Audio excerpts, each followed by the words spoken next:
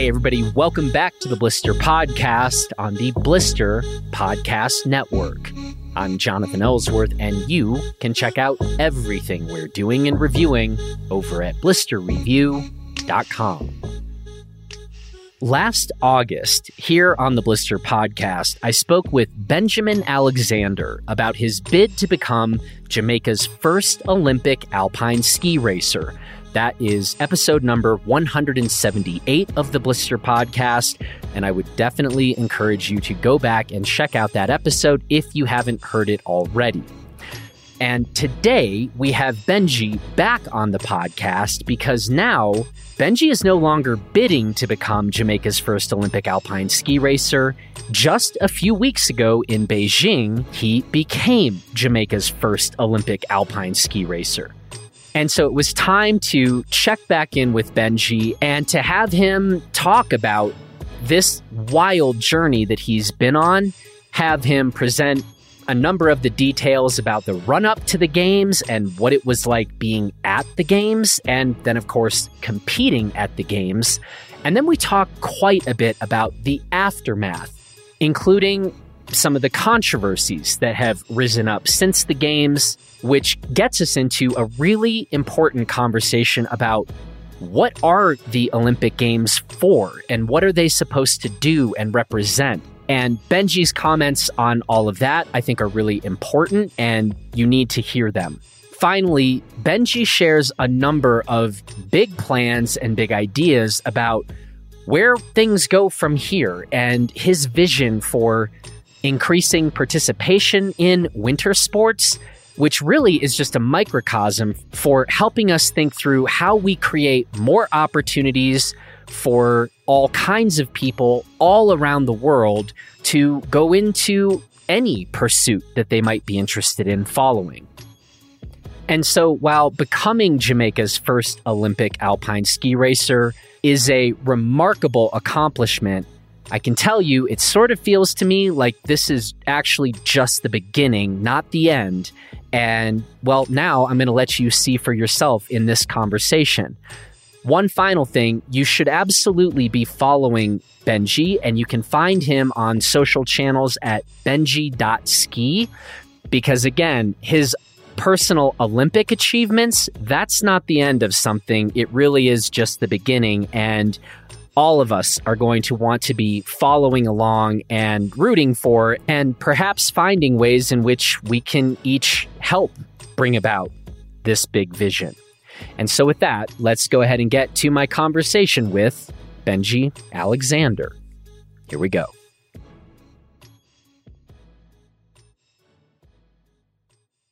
Well, I am very happy to have back on the podcast Benji Alexander. My goodness, sir, your life has certainly been interesting since last we had you on the Blister Podcast. Let's just go ahead and get into it. Well, I guess let's give a brief recap of where things were when we spoke last, which was roughly, you were still very much working hard to, well, make this mission, which you can explain to us, happen. Let me just let you take it from there. Yeah, so I think you and I probably spoke at one of the deepest troughs on this whole 2-year mission. I was stuck away from snow by virtue of the borders to the Southern Hemisphere countries, with skiing remaining firmly shut. And then with the added complexity of Brexit just kind of really kicking in at the beginning of last year, I was having visa issues to be able to get on snow in Europe. And because the whole Brexit thing was so brand new to everyone, and my situation was so unique, and honestly, I didn't even realize that I was running up against a deadline in the European Union, I just struggled to find the right legal advice to be able to get back on snow. And look, when you're doing something incredibly outlandish, such as trying to go to the Olympics in such a short period of time, and you keep losing weeks, which turn into months of that incredibly compressed time frame to get to the goal, it's this feeling of desperation and despair that this goal is sliding through your fingers, and it's completely out of your control. And so managed to get that resolved, got back onto snow in September of last year, despite having my passport go missing in the mail for a month. Another complexity to the whole problem, and just really hammered it, training in Austria all the way through September, beg, borrowing, and stealing any piece of advice or any piece of coaching information that I could get. I think he ended up working with 10 coaches in the month of October because I couldn't be on my home mountain with my main coach because of the weather conditions were not great enough. And, the president of the Ski Federation passed away that month as well, the Jamaican Ski Federation. That kind of left me without my main guy in Jamaica to kind of fight my causes.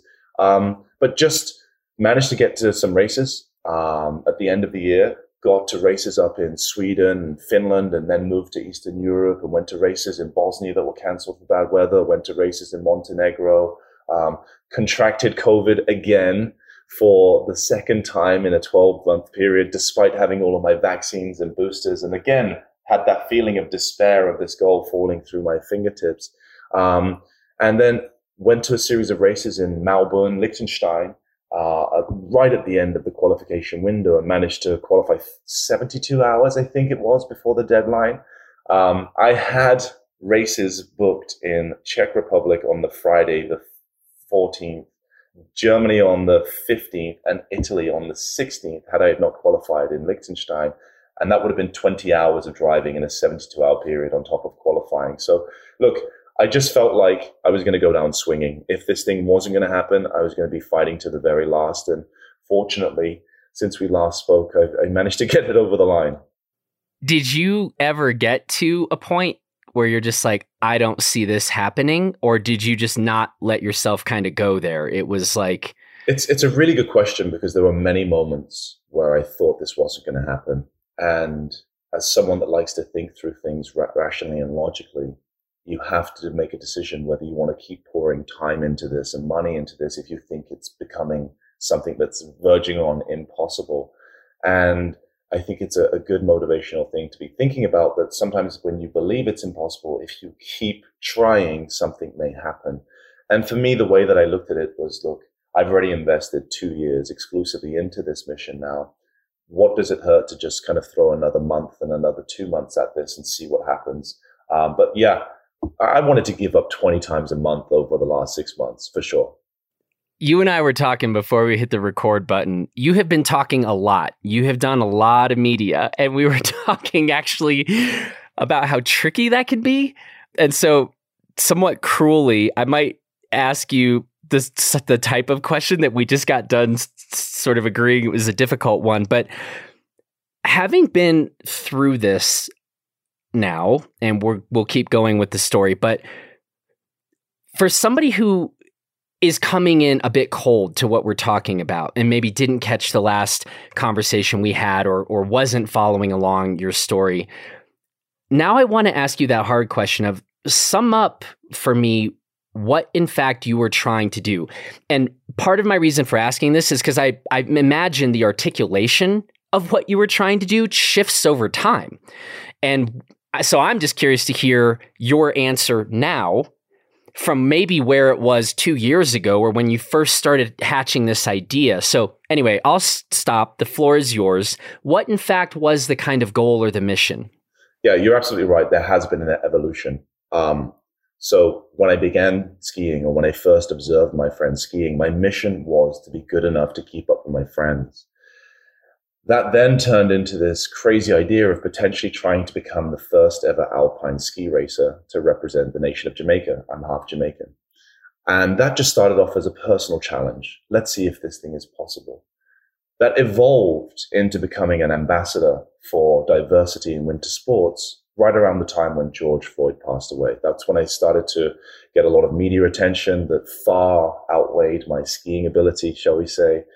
Being written up in Powder magazine, as an example, far outweighed my skiing ability then. And it was something I was very happy to lean into, right? Being a mixed race person, we all often have this kind of chameleon-like feeling of, are we representing white people in this room or black people in this room? And I would always be the black representative in skiing. What's really interesting is, having succeeded in my goal of trying to go to the Olympics as Jamaica's first ever alpine ski racer, the story has now evolved into less of a personal story and less of being an ambassador for diversity in the sports from a personal point of view, but really just trying to blaze a path to allow the next generation of Jamaicans and other small nations, predominantly from non-white backgrounds, to get access and to get into the sport. And look, I'm hoping to become the president of the Jamaican Ski Federation. I'm heading to Jamaica in 2 weeks' time to have a chat about that. And I already have a Rolodex of about a dozen athletes that could potentially represent Jamaica at the next games. And so now what I want this moment to feel like is a line in the snow where forever going forward, Jamaica will have skiers and hopefully snowboarders at the Olympic Games. And it just takes the hard work and effort and perhaps a little bit of crazy from one person to start that thing. And then for it to kind of perpetuate from there, just like with the 1988 Jamaican bobsled team. Interesting. So that gets really at the heart of this right now. Like, first of all, I wanted to leave you alone for a while because I've had a sense of just how intense life has been and the demands on you.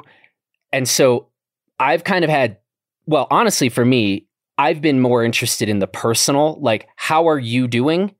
And we're going to get into, I want to ask some of these questions of like, what was it like for you at the games? I want to talk about the specific runs, but you have been living in this world where it's very much like, well, there's your personal experience, but as you just said, well, this has gone into like, you're now the representative of like, I don't know, almost everything.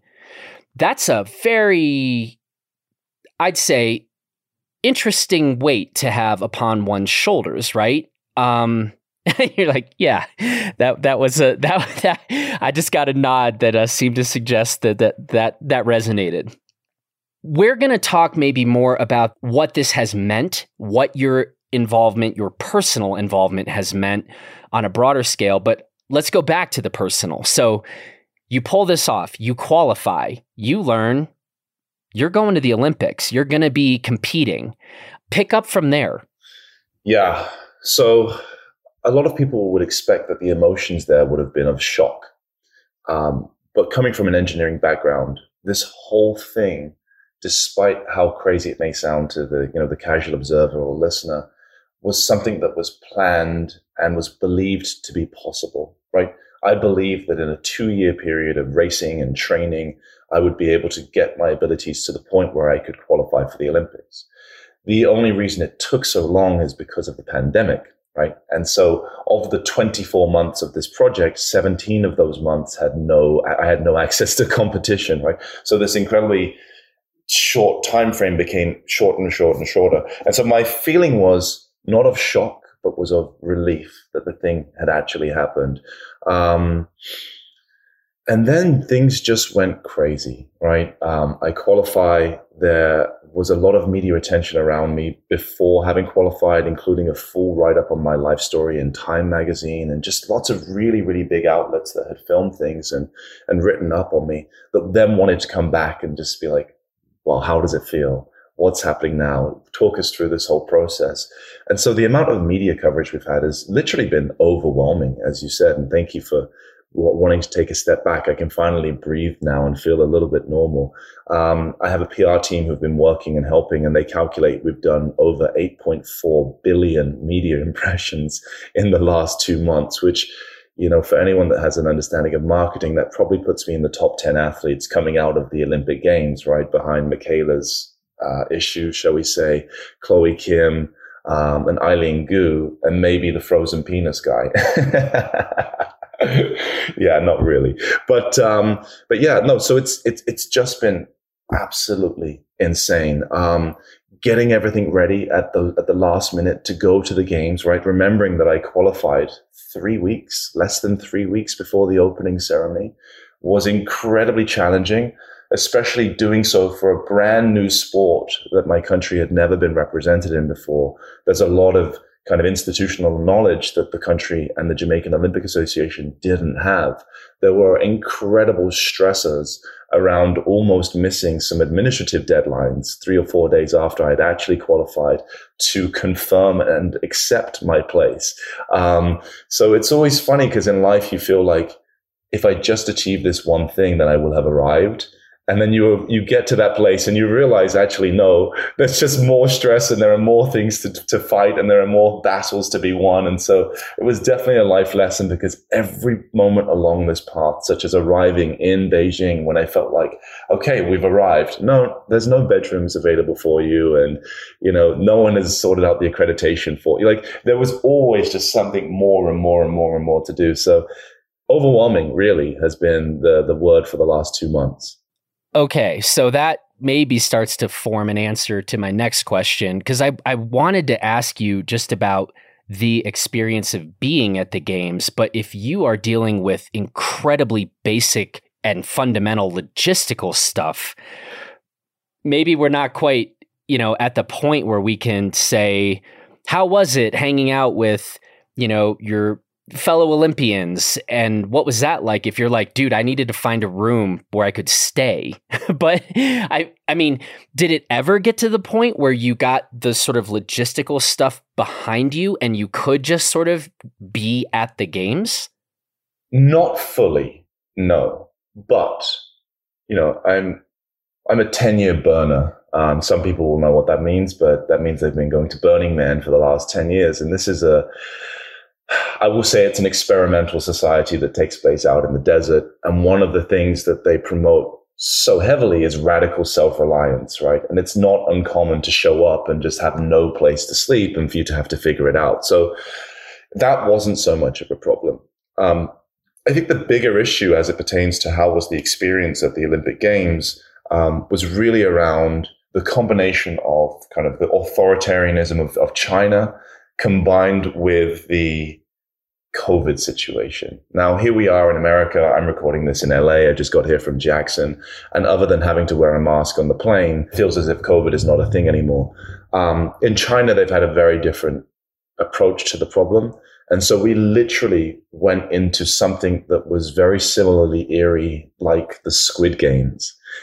We got off the plane welcomed by a half a dozen members of staff in full-on hazmat suits, and didn't have the opportunity to interact with any of the locals outside of hazmat suits, right? There would be moments where you're walking through the corridor and the athlete that was staying beside you all of a sudden has vanished, and there are 5 guys in hazmat suits just like disinfecting the room. It literally felt like being in Squid Games. And that obviously took a lot of fun out of it. Historically, at the Olympics, there is a lot of fun to be had in the Olympic Village, shall we say. But I think not only because of the influence and the decisions made by the organizing committee at China, but also I think a lot of the national Olympic committees had warned their athletes just to kind of stay cool, not to get into too much social interaction with other athletes, because for these guys, they've trained their entire lives for this moment. And to get COVID a couple of days before their event and potentially even infect the rest of the national team would be an absolute disaster. And so you could feel it. People were very, very, on the back foot, not wanting to interact with other people. There were no social spaces open at all. I saw some of them, but they were all closed. The only real time that you had the opportunity to interact with other athletes was at the dining hall, which you'd have to sanitize your hands and put on gloves to go into. And then everyone was just sat single file, facing the same way, with the three walls of kind of perspex around them. And so there wasn't really that much interaction between the athletes. Yes, I got to say congratulations to Petra Vilichova. Yes, I got to train right next to Michaela and hang out with some of the other incredible athletes just briefly, maybe even on a gondola or something like that. But there wasn't that social side of the games like I believe they usually are. So it was a very, very muted experience. And having lived in Asia for 10 years, I knew that regardless as to whether it would require sucking all of the fun out of the games, China were going to make that thing happen at all costs. Let's talk about the skiing itself. Training runs, your competition runs. Walk us through that part of it. Right. So one of the really interesting things that I could share with your audience, because they're technically au fait with skiing and such, to qualify, men are allowed to use a slightly easier, more forgiving ski, right? I was actually allowed to qualify on the women's 188 30-meter giant slalom ski. But when you step up into the big leagues, you cannot use that ski. You have to step up to the 193 30-meter turning radius ski. And so I had just picked up that ski from Atomic 10 days before the Olympics and had never skied it before getting to the Olympics. But for me, what's really interesting is, as I've said before, and I probably said on the recording last time, I wasn't going there to be competitive. And that's going to lead us to something later on in this talk. My gold medal was qualifying to show that this was possible. And everything on top of that was the kind of like the icing on the cake, shall we say, including walking in the opening ceremony, including being nominated to be the flag bearer for Jamaica, which was probably one of the most insane things that I've ever done in my life. And so training, the facilities in the Yanqing Alpine Village are incredible. They are absolutely amazing. And for certain, if that existed in the Southern Hemisphere, that would print money. All of the biggest ski nations in the world would go there all the time, right? Because the desire to train through the summer months. Because it sits in China, I think, unfortunately, it's going to be one of those relics that just kind of gets mothballed and doesn't get much use after the first few years, right? Which is a shame because the facilities are world class. I cannot even begin to imagine how many billions of dollars and hundreds of thousands of man hours went into creating that whole space. It was top notch. It sits in a place that gets on average less snow than London, England. So absolutely all of the snow is man-made. And so getting out there and training was great. For me, it was really about just understanding how I felt on that ski. Training before a big competition is also about the balance of getting as much training as possible without walking into the competition being fatigued and tired. And just really getting a lay of the land so that when it's your day to compete, you're not trying to figure out which chairlift you need and where should I be. I have a slightly different situation to most of the other athletes. They're walking there with, established coaches and people that are going to figure all this stuff out for them. I didn't have that set up.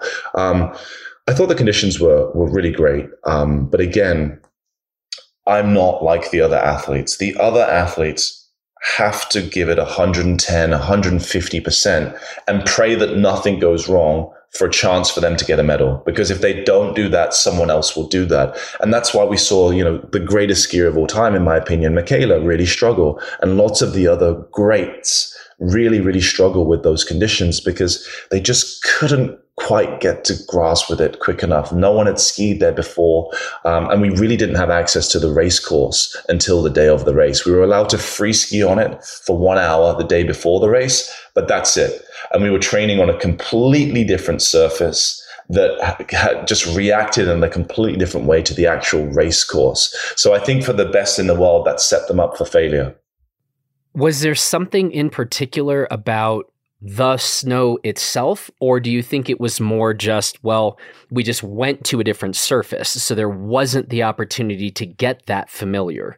Yeah, I think it's a bit of both. So it's ironic to think that something man-made would have less consistency than something Mother Nature would deliver, right? You would assume that you'd be able to get a consistency to that surface that would be unachievable in nature.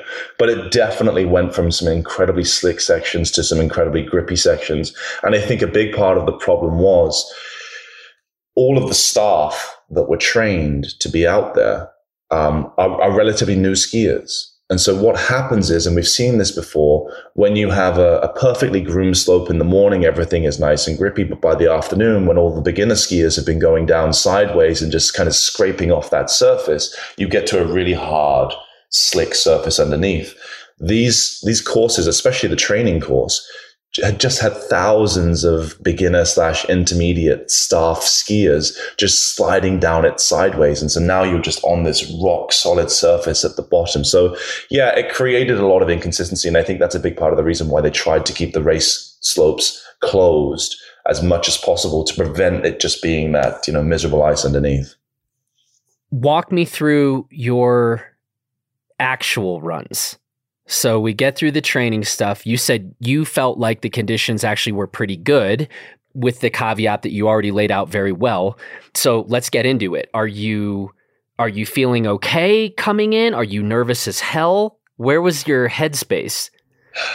So after watching the women 4 or 5 days before my race. Like we said, Michaela struggled. Marta Bassino, one of the best in the world, crashed after 3 gates. Nina O'Brien, double compound fracture plus ACL blown out.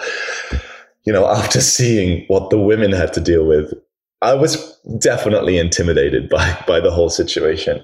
And then being bib number 83 gave me the opportunity to actually sit in the athletes lounge and watch the top 20 guys go out. And again, seeing some of those guys struggle. So for the listeners that didn't pay attention to the date that I raced and my discipline, I raced on the only day that had fresh snow. It was the biggest dump of snow that they had in 8 years, and they just were not ready for it. The visibility was atrocious. And so this adds to the nerves, right? So getting to the top of the course and seeing that, you know, they always keep the racing line clean, but seeing that just a couple of feet outside of the racing line is this huge 1 foot, 12 inches, 14-inch snowbank, which is, guaranteed failure or guaranteed fall if you hit it, just put the fear of God in me. I literally felt like asking the race organizers, do you think that's safe? Like, that is, and so much so that they actually kind of just muscled through and made the first run happen, but had to delay the second run to put the grooming machines on the race, which never happens on the race course, to clear off all the additional snow. There was so much snow in the first run that athletes, some of the best athletes in the world, were actually crashing in the finish area because there was just so much snow there. So the first run for me was, look, I saw that snowbank on the side. And so I very gingerly pushed out of the start gate. I did not, I had visions of hitting that snowbank and cartwheeling down after the first gate and being the laughing stock of the games. But once I kind of got into a groove, I felt okay. I felt like this is achievable. Just don't make any mistakes. I came into this race I believe, with a completely different mindset to all of the other athletes, including the other small nations. And I'd like to talk about that. For us as small nation representatives, our threshold for qualification is so far off of the best in the world that we are not there to race. We are there to participate. We are there to represent our countries and do the best we can. But we have zero chance of coming within the top 20. The threshold which I was able to achieve would be the same as, if one of the parents of a racer is listening right now, the level of their child at the age of 16. You can't imagine that your 16-year-old would go up there and race against a Ted Ligety or a Bodie Miller or a Marco Odermatt and be anywhere near them. And that's the level that we are able to qualify at. Now, from my point of view, I wanted to make sure that I finished both runs. That was my only objective, no matter how slow. And what's really upsetting for some of my friends is when you are lower down in the rankings, the start interval gets pretty punchy. Every 40 seconds, another racer goes out, compared to the best in the world, where they give it 2 minutes so you can watch the whole run and watch the replays, and then the next guy goes out, and the drama of watching the best in the world. So for some of my friends, what that meant is they're going out into the course while the previous guy is still in the course. The camera obviously follows that previous athlete to the finish and then cuts to you when you're already like 30 seconds into the course. Some of my friends crashed in those first 30 seconds. So their moment of fame of being on the TV screens after all of this work was literally 5 seconds. And then the camera goes to the next racer and that's it. And then that's all you've done for your country. And so I just played the conservative game and wanted to be as slow as possible. The conditions were much more challenging than I thought they were going to be, based on having, wearing bib number 83. And so I'm going through the ruts of 80 of the world's best, most strongest athletes. I don't have the ability to carve the skis in their ruts. And so you end up bouncing across them, which is just incredibly challenging for the back and for the legs. And so it really felt like hanging on for dear life. When it came to the second run and knowing that the conditions were going to be a little better because they delayed the race and cleared it, I felt much more confident. But really, my legs were gassed halfway through that second run, and it was really a matter of just holding on for dear life. I'm just happy to have finished. 41 athletes crashed in those incredible conditions. And And some of them were, as I said, the athletes that were having to push 120, 150% to try to get to a medal. But some of them were just people that just made simple mistakes. And so, yeah, I'm happy to have survived, which was my goal. Man, I was watching crash after crash. And this is the part where I kind of said a while ago, you've been doing this two things. There's the personal, my personal interests, like, hey man, how are you doing? And then there's this thing where you are a representative for all of this other massive stuff. And I'm like, you can't freaking crash right now, man. You cannot freaking crash right now. And it's almost one of those things where, in a way, you've already said, like, you didn't have the pressure of like, if I want to end up on the podium, every ski racer has to go flat out at the limit at all time. There cannot be a margin. There cannot. You won't win.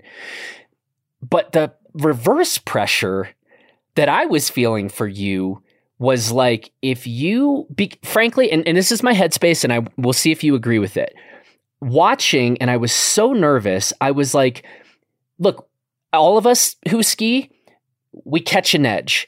You do something sometimes in the simplest, dumbest area, and you crash, and you're like, I don't even know what happened right there. That was silly, right? And I'm like, if this happens to you right now, there are going to be too many people out there that are going to be like, see. And so did that resonate with you? I mean, were you feeling that? Yeah, absolutely. So I think in my situation, you're damned if you do and you're damned if you don't. And if I finish super slow, there are going to be the haters that say, what is this about? What does this represent in the Olympics? And if I crash, there are going to be the haters that say, he was never good enough to be there in the first place. And I'm very willing to kind of take that weight on my shoulders. There are many other athletes that are kind of similar to my ability out there, but it seems as though a lot of the media attention is focused on me. And I don't mind that. I'm happy to be a spokesperson for all of our small nations and for kind of the increased diversity in the sport. But yeah, it was really about just maintaining focus, trying not to make the silly mistakes. And as I was coming down on the second run, I was obviously the slowest in the first, so I went out last in the second run. There was a moment where I kind of waved to some of the guys on the side and stuck up my tongue to one of the cameras, and I said, no. Focus, don't crash doing something stupid now. Because the cheers were just awesome at that moment from the staff. But yeah, it was really about just trying not to make a stupid mistake. Exactly as you said, catching an edge or something that you don't even know why you crashed would have been the absolute worst way to end that story. So you do finish. Was it immediately a sense of relief? Was it almost no chance for relief? Because again, you were getting so much attention and media requests and the like. Talk about, once the work is done effectively, the skiing work, the ski part of it is done. Yeah. So I didn't realize that when you're down at the bottom and you come into the finish area, that there's a hot mic on you, right? So in the first run, I got to the bottom and I just speak my mind. The thing that came out of my mind out of my mouth was, frickin' hell, that was hard. And so people were sending me messages to be like, did you know the mic was on? Which I didn't know. But that gave me an opportunity to think about what to say when I came down the next time. And so I skied straight to the camera and I said, that was for everyone who believes they don't have a place in winter sports. Let's get your kids into skiing at an earlier age. Let's change the game. And then I said, thanks, and I skied off. And then he followed me, and so I spoke my mind again. And I said, I'm exhausted. I need a massage and a beer. And that was really funny because I forget which celebrity it was that posted it, but he made a tweet that says, Benjamin Alexander finishes 60 seconds behind the gold medalist, says, exhausted, I need a massage and a beer. Olympians, they're just like us. And I thought that was great, right? Because, the best of the best of the best in the world is unattainable for 99.999% of the world, right? And sometimes those people are almost inhuman because they are so dedicated and they're so focused. And from an entertainment perspective, we are blessed to have those people, but they are quite often unrelatable. So having someone in the game such as me who just started skiing 6 years ago, just had the race 2 years ago, is likely to inspire far more people than the best of the best of the best, because a lot of people just were not born in those circumstances with their father being a ski racer and their parents having millions of dollars to put into their ski racing career. Immediately from that, you just go into a whirlwind of media. They had set up this really nice feature where you could have like a Zoom meeting with friends from all over the world. And so I had friends from England, friends from Jackson, friends from Mexico City, all on the screen, just kind of like well-wishing me afterwards, which was incredible. I'd had a lot of great support ahead of time as well. Travis Rice was up at Boldface recording something, got all of his guys to send me some well wishes and stuff. And that was good. And then you just go into this scrum of media, where I think I gave 50 interviews right off the back of it. And then we left. We wanted to get back. Most people would stay around for a little while. There was really nothing going on in the village. And my friends had put together a great event for me back in Jackson. And so I literally began packing my bags as soon as I took off my ski boots, and then embarked on the mission of going from Beijing to Tokyo, to Dallas, to Jackson, and straight into pretty much what turned into almost a 20-hour party. But yeah, I don't know if I answered the question, but there we are. No, I think you have. And so, okay, so you finally got your kind of party, your chance to kind of hopefully really exhale and celebrate a bit. And then I do want to talk more about sort of the aftermath, right? And you've already said, I think, spoken quite well about the mission, the purpose for doing this, your comments after your second run, spells it out pretty clearly, but it's been interesting, right? Part of the story has been a bit of the response to this and questions about, well, what are we doing here? And how does this qualification process work? And is it fair? Well, I knew that I wanted to talk to you about some of this, and you have been a person sort of right at the center of so much of this conversation. So talk a bit more about how you have perceived or, viewed, the raising of the questions about qualifications and the like. Yeah, I mean, it goes back to something that I was saying a long time ago. When George Floyd passed, people were always trying to structure a question in a way that would lead me to say that ski racing was racist, and it's absolutely not racist, right? And one of the responses that I would give is that everyone has been so incredibly warm and so incredibly friendly and supportive. But I added the caveat of, but let's see if that continues when we become competitive, right? If you're supporting someone that has no chance of impacting you in any way, it's like, great, let's, give them all the time and all the support and love. And what happened when I qualified in January, and a couple of the small nations had qualified in December and January, is that even though we are not competitive on a speed basis, on a time basis, we actually became competitive on a allocation/quota basis for who gets to go to the Olympics. Now, what a lot of people are not talking about, because they wouldn't dare, is that FIS, the International Ski Federation, has for the first time ever implemented gender equality. And actually, the gender equality has been the biggest cause for problems, but the small nations have been the scapegoat. So I'll explain. In previous Olympics, each country had the ability to send a maximum of 22 athletes and a maximum of 14 per gender, right? And that's a very nice way of saying 14 men, because never in the history of skiing have there ever been 14 females representing a country. So now immediately, those countries that were used to sending their 14 best men are capped immediately down to 11 by virtue of something outside of their control.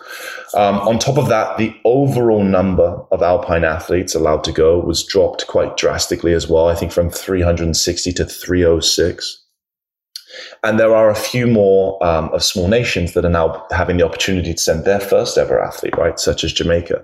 And so this perfect storm was created where gender equality, reduced overall numbers, and a couple of extra countries wanting to qualify on the bottom end of things just created this squeeze where lots of countries found themselves in a situation where they were only able to send 16 athletes instead of 22. right? And it created this incredible friction between who is more deserving of going to the Olympics. This one country over here with an athlete that we know is not going to be competitive because the rules are set up in a way to promote diversity and inclusion? Or should it be this athlete over here who is the 17th representative for one of the top 10 countries? And what's interesting about the Winter Olympics is that there are only 85, 90 flags in representation compared to the 205 flags that go to the Summer Games. There's a huge disparity there. And that's predominantly because most of the Winter Games are equipment heavy, very expensive sports that are predominantly only enjoyed by, the more affluent nations on the country. And if you look at the dispersion of medals for the Winter Games, it's the 5 countries that are around the Alps, it's the 3 Scandinavian countries and North America. And no one else really has a chance of getting anywhere close to the medals for the most part, right? And the way that I look at this is, if that continues to be the case for the Winter Games, then eventually the other countries just say, you know what, you're great at this. We suck. We have no interest. We'll put our money into something else. And we're seeing, the TV figures drop off a cliff for the Olympics. There's so much more to watch these days with Netflix or with YouTube and all of the other things that kids are taking their time to invest their time into. And I think it's really important that the Olympics do continue to support diversity to make sure more countries are interested in the sports that we love. I was never going to be competitive, but the interest surrounding my race, my run, my participation probably outweighed more than 99% of the other athletes that were there, right, on a global basis.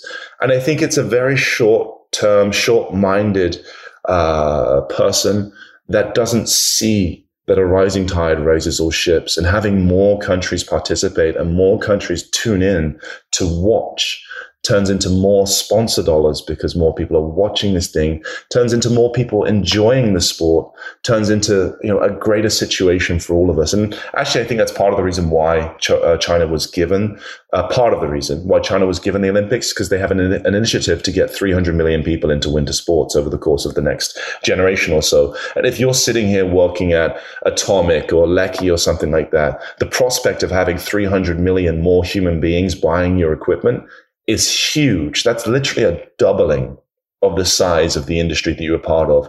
And so, it's sad to be in the middle of this kind of firestorm as it pertains to that. And it's sad that some athletes were left behind. But for the greater good of the sport, I think it was the right thing that happened in the end. And this is the interesting kind of spectrum, or those spectrum is not even the right word. Priorities.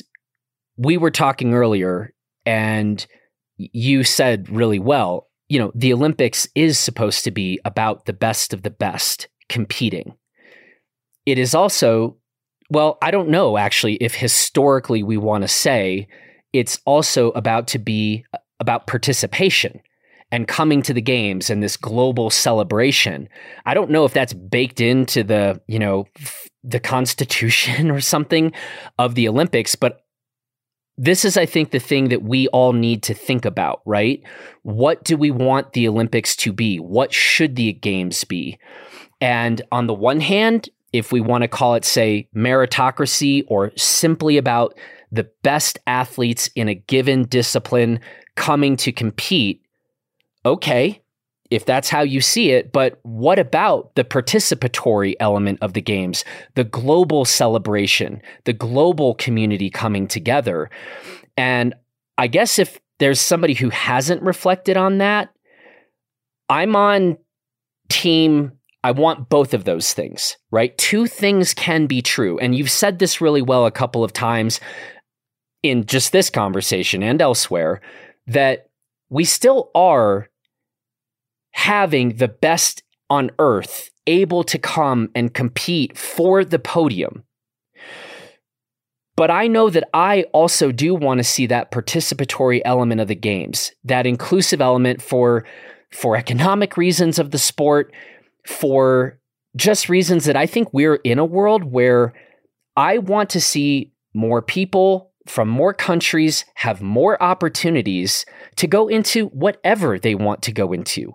And it seems like that's just, call that a value, right? But I think that, is that difficult for people to wrap their heads around?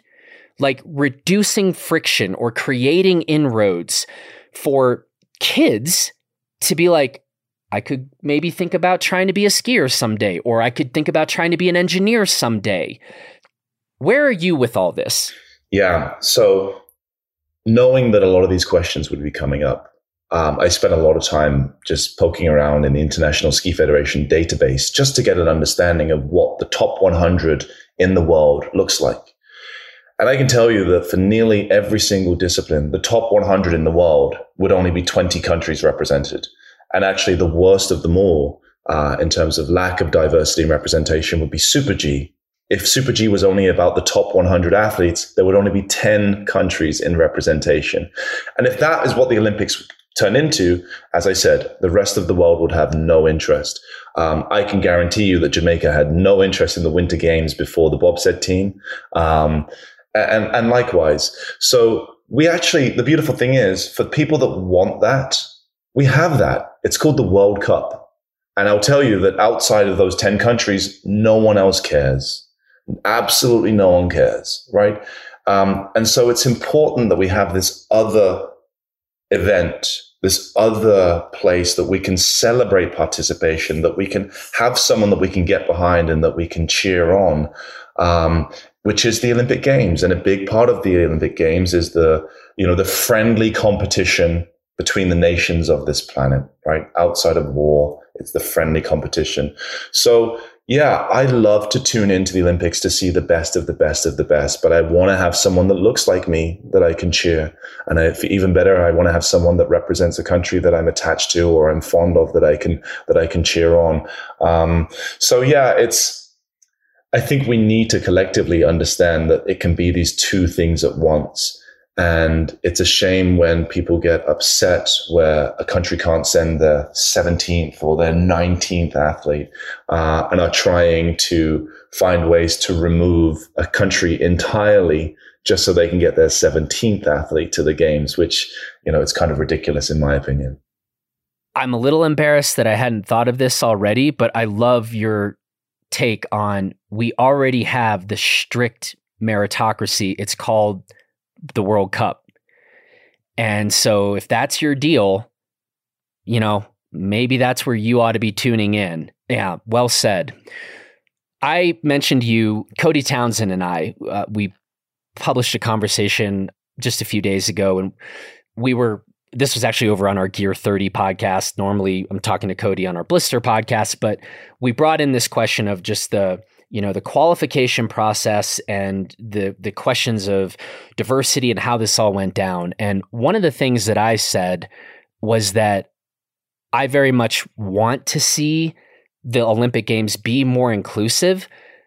And I am particularly interested in this where inroads are in fact being created. Opportunities are being created. So it's not just about one person, sort of one isolated person getting into the games to represent a particular country, but what's happening after that, right? And I mean, you've spoken a bit in this conversation already to that, but I'd like to hear more about what's already being done, what you're thinking about doing, what some of your ideas are along these lines. Yeah. So I thought long and hard about that because Olympic tourism, someone that just wants to go to be a part of the show, is just really self-serving and doesn't do anything beyond that.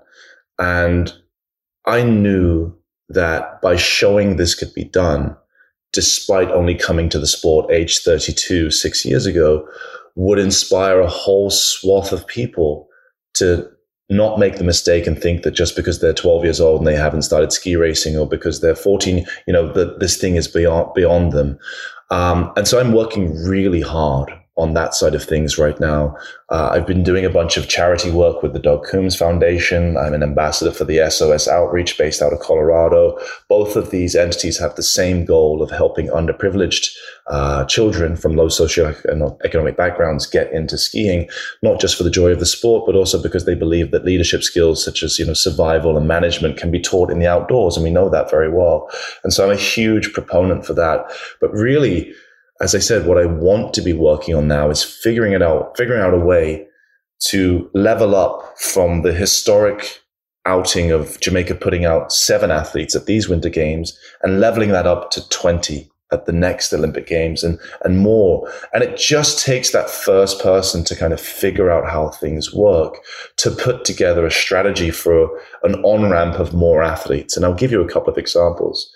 One of the most obvious examples from these games is Erin Jackson, the African-American the African-American lady who won gold in speed skating, who only put on a pair of speed skates for the first time 5 years ago, but she was an incredible rollerblader before that, right? So there are many sports inside of the winter sports arena that have transferable skills from sports you can train anywhere in the world. One of them being cross country, right? Unlike alpine skiing, that is 80% about technique, 80% about technique that has to be drilled into you over years and years and years and years. It's strength and a tiny bit of cardio. It's the other way around for cross country, where it's probably 85% cardio and 10-15% of technique. And that technique you could probably pick up in a crash course 3 months in Norway or somewhere else with some good training facilities. And so part of what I plan to be doing when I go back to Jamaica is start to almost host auditions and castings for incredible long distance, medium distance athletes that may be the 5th best in Jamaica, and they'll never make the Jamaican Summer Olympic team, but we could flick them over and start them training for winter sports. I think of a comedic scene almost exactly like the one from Cool Runnings, where they put Sanka into the fridge for 2 hours to see his tolerance to cold weather, just to see who's going to be a likely candidate, and we can have some fun with it as well. But my mission, my journey was showing what's possible. I've been asked many times, will I be at the next Olympic Games? And I say yes, but I won't be in a race suit. I plan to be in a business suit and holding a beer, watching the other athletes kind of killing themselves and doing what I had to do on the screens just a couple of months ago. I don't think anyone wants to see a 42-year-old athlete. I'll be 42 at the next Games. But I'm super excited to offer my understanding of marketing, my understanding of sponsorship, my understanding of qualification and interaction with the powers that be to get to where you need to get to allow those next generation of athletes to focus more single-mindedly on being the athlete and not having to wear the 50 hats that I had to wear to get there, right? And so I'm super excited about that. And that might not just be restricted to Jamaica and Jamaica's presence at the next Games. There's a part of me that wants to bring together a kind of a federation of no snow countries, knowing that the economies of scale of bringing together 30 countries and having them train together will give a much easier on-ramp than everyone trying to do it themselves. And this has all come from my experience of interacting with other small nations that are having the same problems and having the same fights and having the same issues. If we were just to pool our resources, we'd get to where we were going much faster. And the beautiful thing about that is, as I said earlier, there's a deficit of about 120 flags that have never been to the Winter Games. That then becomes my potential list of people to solicit athletes from, right? That's where it gets interesting. What happens in the world if we find a way to bring another 50 athletes into alpine skiing? What happens then when Austria can't send their 10th athlete as opposed to their 22nd athlete? Then do the teeth really come out, or do people just kind of have an understanding that this is really about participation? I'm not sure. I have a feeling. But I'm happy to be the agent provocateur on this one.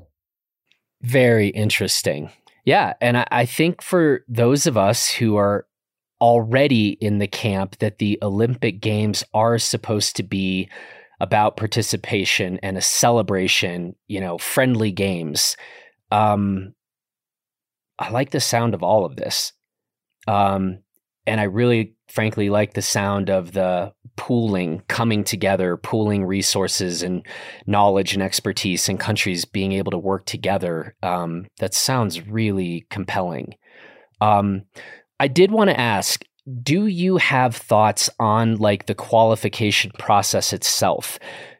You've already given us more than our fair share of ideas for any single conversation, but like in terms of, for some of the complaints that were registered about the qualification process, have you had time to think through, like, I am sure we can, or maybe not, I am sure we can make changes, but I would like to see these certain changes made to the qualification processes. Where are you on that? I think the qualification requirements for a nation's first athlete are incredibly fair and incredibly attainable, and they are set out that way to facilitate increased diversity and increased participation. I think if you read between the lines to see where a lot of the hate or the inquiry is coming into the qualification process, it's from those countries that are having difficulty sending their 19th and 18th and 21st athlete, because there's this incredible situation in the ski racing world, which, let's just for simplicity's sake call it the haves and the have-nots. You've got those 10 countries that do very well, and you've got the rest of the world that are the have-nots. And there is this incredibly palpable divide in the ski world, especially in ski racing, that if you are part of the have-nots, then you stick together and you help each other out and you support each other on your missions. And if you are part of the haves, then you kind of almost like an immigration issue. You want to hold on to what you have, the land that you have, the rights and the good fortune that you have, and you don't want to see that erode away and change.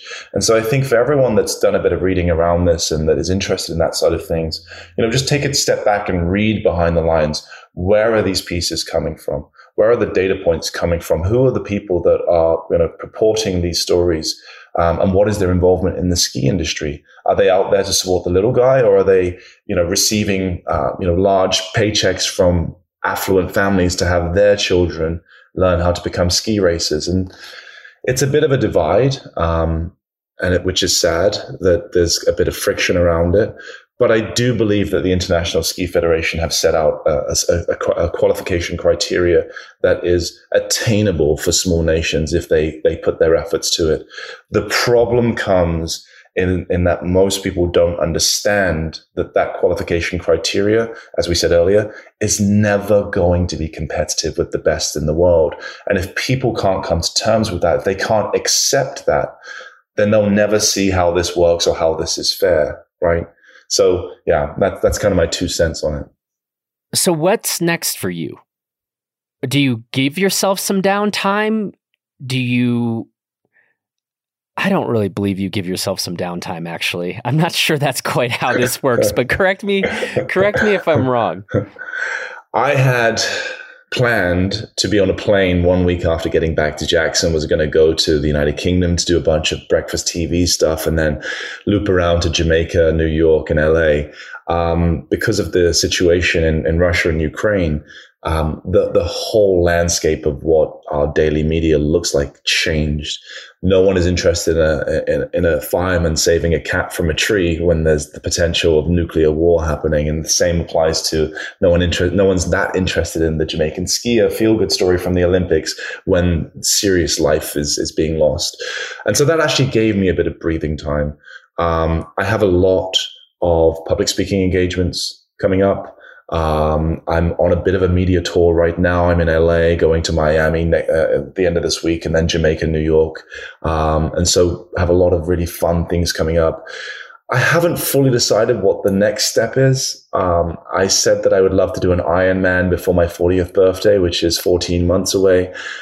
That may be a little challenging without stability, right? It's kind of hard to train for these things if you're living out of suitcases and don't know where your local gym is and all of that stuff. So I might have to bump that to 45. I do have a very, very interesting plan to get in the Guinness Book of Records now as my backup 40th birthday plan. I'm not going to share what that is, but you'll probably see it in the news 14 months time from now. And I'm super excited about that. But yeah, I actually am giving myself a little bit of downtime just to kind of let it sink in, just to enjoy the moment, and to see where it leads me. Well, this has been really fun. I'm glad we got connected back when we did, and to sort of be certainly to be following along, but also, play a small part in some of this journey has been really interesting. And I'm really proud of what you've pulled off here. And I think that anybody who has heard this conversation, if it goes from back to the personal story, here's one guy at the games, what's happening, but I think you've articulated really well the power here and the reverberations that can come from this and the vision of that. I just think that's a really exciting vision, certainly for all of winter sports. But again, beyond that, where we just talk about trying to create a world where we are just reducing friction or creating more opportunities and inroads for people in any walk, that makes it even bigger than, just those of us who love winter sports. So appreciate all of that. Yeah. Well, I mean, I hope that it's shown, as you said, that, nothing is impossible if we set our minds to it. And I just want to thank you while we're recording for connecting me with one of my biggest sponsors. Atomic came into my life as a direct result of you and having this wonderful conversation we had back in August. So I really appreciate that. And you definitely are a part of the story. Well, thank you. And that was just, after we talked that first time, then we were talking after, and I was like, okay, you were explaining a bit where you were or weren't with sponsorships. And I was like, we need to lend a hand here. And look what you've done. Look what you've done. So like I said, I'm really proud of you, and I can't wait to see where you go with all of this. You've laid some of it out, and, we will keep talking. And if there's anything that we can do to just keep this vision moving forward, you know how to reach me. But you also are pretty capable on your own. So I think I'm not saying you need any help, but I would just love to continue to help in any small way we can, to help bring together some of the things that you've laid out here. So Benjamin, thank you so much. Thanks for having me again.